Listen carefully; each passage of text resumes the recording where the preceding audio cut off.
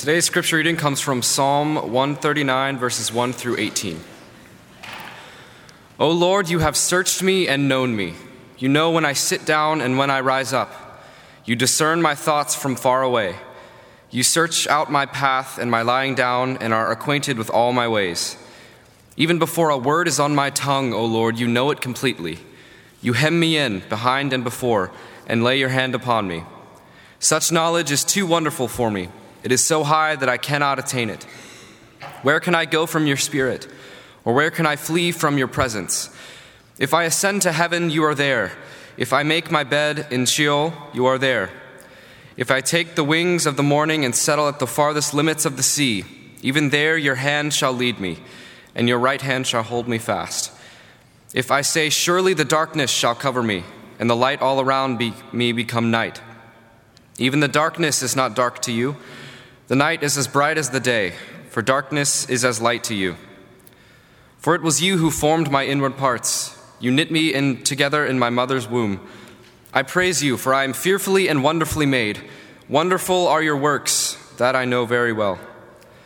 My frame was not hidden from you when I was being made in secret, intricately woven in the depths of the earth. Your eyes behold my unformed substance. In your book were written all the days that were formed for me, when none of them has yet existed. How weighty to me are your thoughts, O God! How vast is the sum of them! I tried to count them. They are more than the sand. I come to the end. I am still with you. This is the word of God for the people of God. Thanks be to God. Well, good morning, everyone. It is good to see all of you on this Mother's Day. We give a special thanks to all of the mothers, the grandmothers, great-grandmothers, stepmoms, aunts, and just those who have been like a mother to so many of us over the years. We give thanks to you. We give thanks to God for you this morning. We also are so grateful for our seniors who are here. You have been such an integral part of this church for so much of your life, and now you are in our prayers as you start the next journey of your life. We're so glad that you all are here this morning. Now, last week, Davis started us out in this new series, Heartwarming, a series where we are exploring the distinctive things that make us Methodists, the beliefs and the practices that come from our Methodist founder, John Wesley. And last week, Davis started us out by talking about the primacy of Scripture, how we can use our reason and our experience and our church tradition, but all of those are so that we can confirm the authority of Scripture.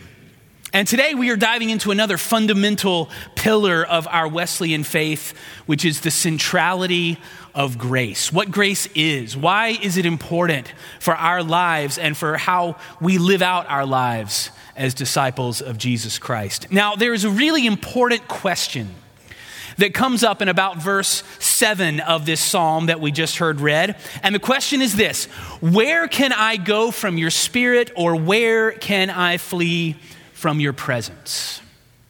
Now, I can just imagine King David. He's sitting in his room. He is meditating. He's pondering the big questions of life. And right after he had thought about the chicken and the egg and the immovable force and the unstoppable object, or vice versa, more holy thoughts enter his mind. And he thinks this: if God is as big and as powerful as we have been saying that he is there anywhere that I can go to get away from him? Is there anywhere I can flee from God's presence? And the psalmist thinks about it. Well, what if I went up to the highest heavens? Yes, God would be there. Well, what if I went down to Sheol? Would God be there? Now, in Jewish understanding, Sheol is a place of death. It's not exactly our equivalent that we have, our Christian understanding of hell, although there are some similarities. One Bible version that I like particularly translates the word Sheol as the grave. And I think that's a good way to describe it. Would God even be in the grave? Would God find me even there? I bought a new Bible recently. I needed an updated study Bible. And I noted something interesting in this new Bible when I was reading Psalm 139. It was in the heading. You know how the different Bible sections oftentimes have different chapter headings to it? And the heading for Psalm 139 in this Bible was The Inescapable God. And I like that.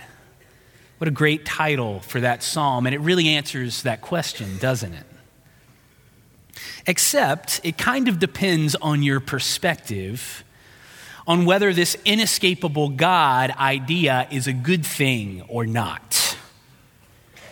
Because if you're a friend of God, like the psalmist was, well, yes, God's presence is a comfort and it's a joy to you. But what if you are up to things that you don't want God to know about? Well, then it's a little different. Then all of a sudden it sort of becomes a matter of emphasis, right? If you have joy and comfort, you're saying, oh God, where can I flee from your presence? But if you have something to hide, that question might be, where can I flee from your presence? Now, on the one hand, this psalm is making some really big theological statements. It's using all of these big words that we use in church sometimes, like omniscience and omnipotence and omnipresence. These words that describe God as all-knowing, all-powerful, all-present. It's about the characteristics of God that no human being has. And if we're honest, they're characteristics we shouldn't want to have, except sometimes we do. You know, the only time I was thinking about it, the only time that I have really ever wished for omniscience in my life was when I was a youth minister. Really, there is just something about being in charge of like hundreds of teenagers that you know you can't watch all of the time that will put some premature gray hairs on your head. James, Adam, do I get an amen on that? Yes. You read the parable of the lost sheep in a different way, right? And parents, you know this feeling as well. My grandmother, she used to warn me when I was a child. She says that she had eyes in the back of her head. And this was the 1980s. She had a really big perm, so that was probably true. I had no idea. But the problem is that for a lot of people, this is the only conception of God that they have ever grown up with and that they have ever known. God is kind of like, in that framework, God is like a spiritual CIA, right? He's around every corner. He's listening into every conversation you're having. He knows everything you're thinking. He knows when you've been sleeping. He knows when you're awake. I mean, in this framework, the idea of an inescapable God, that doesn't sound like good news at all. It sounds like God doesn't respect your privacy. And if this is the idea of God that you've grown up with, and that maybe you've even been carrying around in your mind for a really long time, well, let me try and give you some comfort here this morning. You're not alone. A lot of us have carried around that idea of God for a long time. And with it has come years of shame, of guilt, of disappointment. And one of those people, interestingly enough, that felt that same way in his life, a person who is most pertinent for our heartwarming series, is John Wesley himself. You see, from a very early age, John Wesley's parents, who were very loving and encouraging, no doubt, but the 1700s were a very different time for child rearing, and so they were very stern and strict people as well. They encouraged, maybe they even pressured John to go into the ministry in the Church of England. His grandfather and his father had both been ministers. It was sort of the family trade. And from a very early age, Wesley had a keen sense that to be the best priest that he could be, or to be the best Christian that he could be, he had to devote himself to living the most holy life that he could possibly live. From an early age, Wesley had a sense that every thought that he had and every action he took was seen and mattered deeply to God. When he was young, he read books with titles like The Imitation of Christ and The Rule and Exercises of Holy Living and Holy Dying and The Practice of True Devotion. You probably read these when you were teenagers too. And all of these, which are devotional classics of the Christian faith and have encouraged many people over the years, and they encouraged Wesley too, but they also began to put a burden on him. It began to weigh on him, heavier and heavier. And so he began to challenge himself to live a more holy life.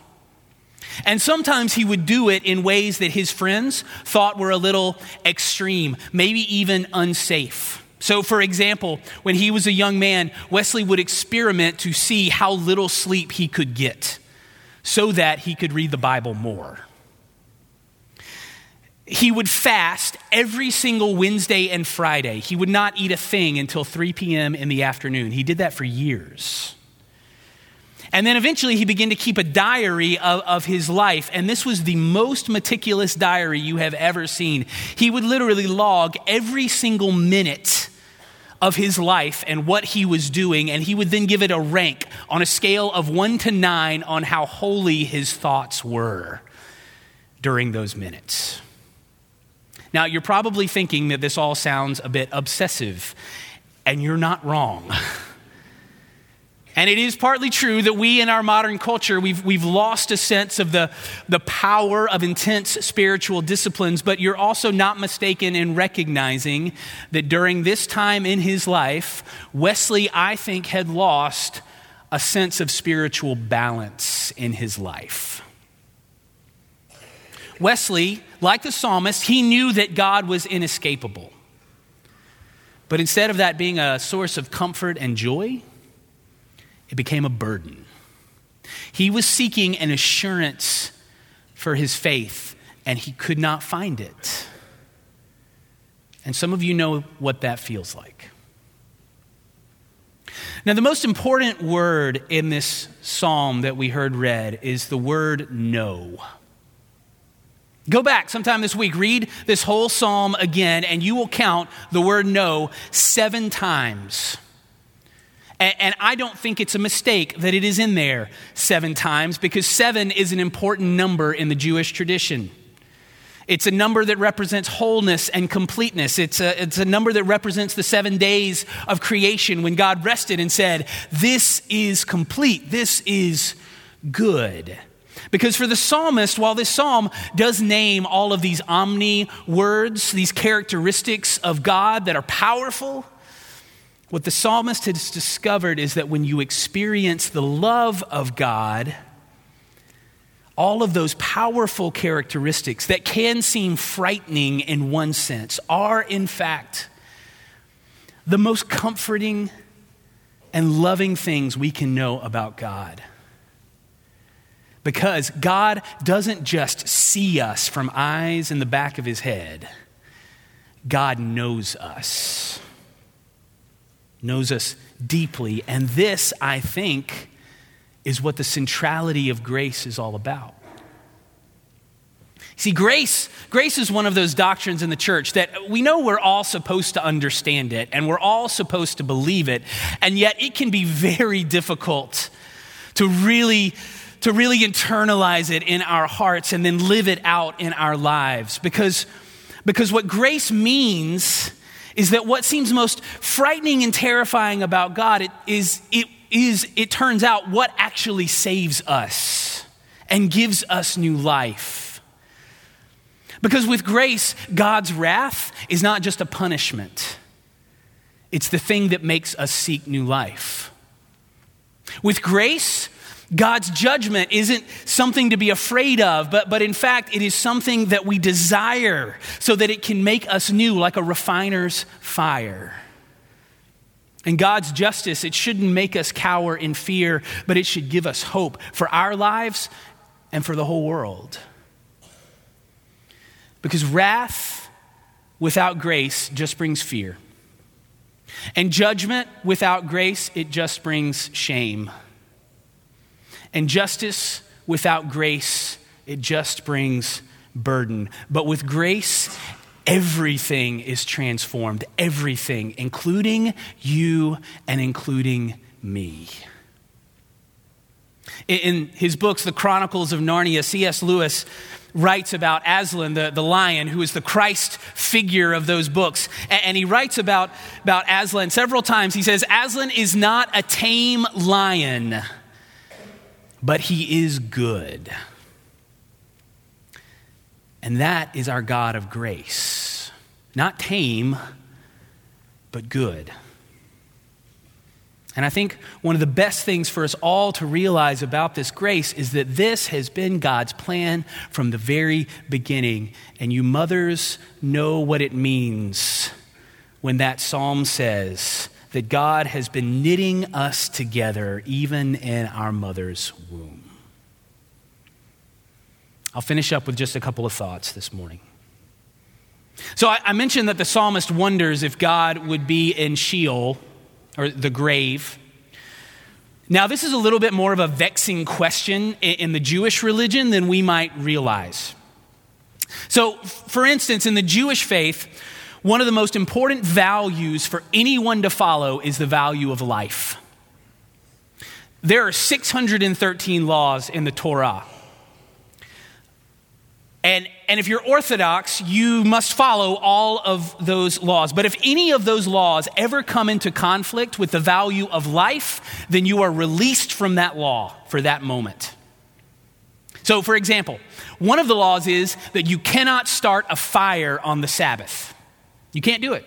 That's work. So you can't start a fire on the Sabbath, except if you're walking down the road and you see somebody has fallen into a frozen lake and is suffering from hypothermia, you better start gathering wood, because it is now your duty to warm that person up to save their life. That is how valuable life is. And so that sort of adds a different stakes to that question, right? God, will you follow me? Will your presence even be down in the grave? Would God be found in a place that he completely detests, which is against his very character as a creator and a giver of life? Would God even be there? Now, I mentioned a few weeks ago in a sermon, if you were here, that Wesley, when he was a young man, he took a mission trip. From England, where he lived. He went to America, to the New World, to Savannah, Georgia specifically, which at the time was just a colony. And this was during the same period of his life that I described earlier, when he was feeling the burden of his faith and being overwhelmed by a sense of judgment. Now get this, to get to Georgia at that time, you had to take a ship across the Atlantic. Delta was not doing direct flights at that particular time in history. And the trip, it took several weeks. And they were leaving in the middle of the winter when the storms were the worst in the Atlantic Ocean. And now Wesley was apparently what we might call a nervous sailor. He didn't like the sea. He didn't like the ocean. And while they were on that trip to Georgia, Wesley and all of the crew, they experienced not one, not two, but 3 major storms on the Atlantic Ocean. And it was the third of those storms that was the worst. Now, on this ship with Wesley was a group of Christians that were called Moravians. And they were known at that time for their deep faith. And this third big storm, just as it was breaking and as the waves were coming over the side of the ship, these Moravians decided to have a prayer meeting. They decided to get together and have a little church service in the ship. And Wesley was there with them. And as the waves were crashing over the side of the boat, as people and objects were just sort of flying around the room, people were screaming out literally for their lives. And Wesley thought for sure, this is the moment when we are all going to our graves. These Moravians begin to sing. they started to sing a psalm, calmly and reverently. And Wesley, in his journal, he doesn't say what psalm it was that they were singing, but this is just my guess. It would make total sense to me if they were singing words like, "You hem me in, behind and before, and you lay your hand upon me. Where can I go from your spirit, or where can I flee from your presence? If I go to heaven, you are there, and if I make my bed in the watery grave, God, you are there."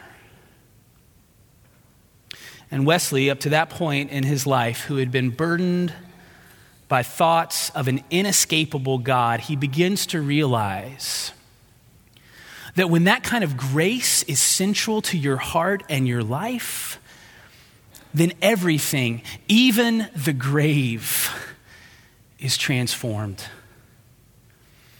And Wesley writes in his journal about that day, the worst storm that he had witnessed on the sea, that it was the most glorious day I have hitherto seen. Friends, do you want to know if God will go even to the grave for you and for me? Well, the news of the gospel of Jesus Christ, who suffered and was crucified, is that he already has. But what grace means is that in the resurrection, God has overcome it. And if God has overcome even the grave, then so will we. That is the centrality of grace that transforms everything, even death. May it be so. In the name of the Father, and the Son, and the Holy Spirit. Amen.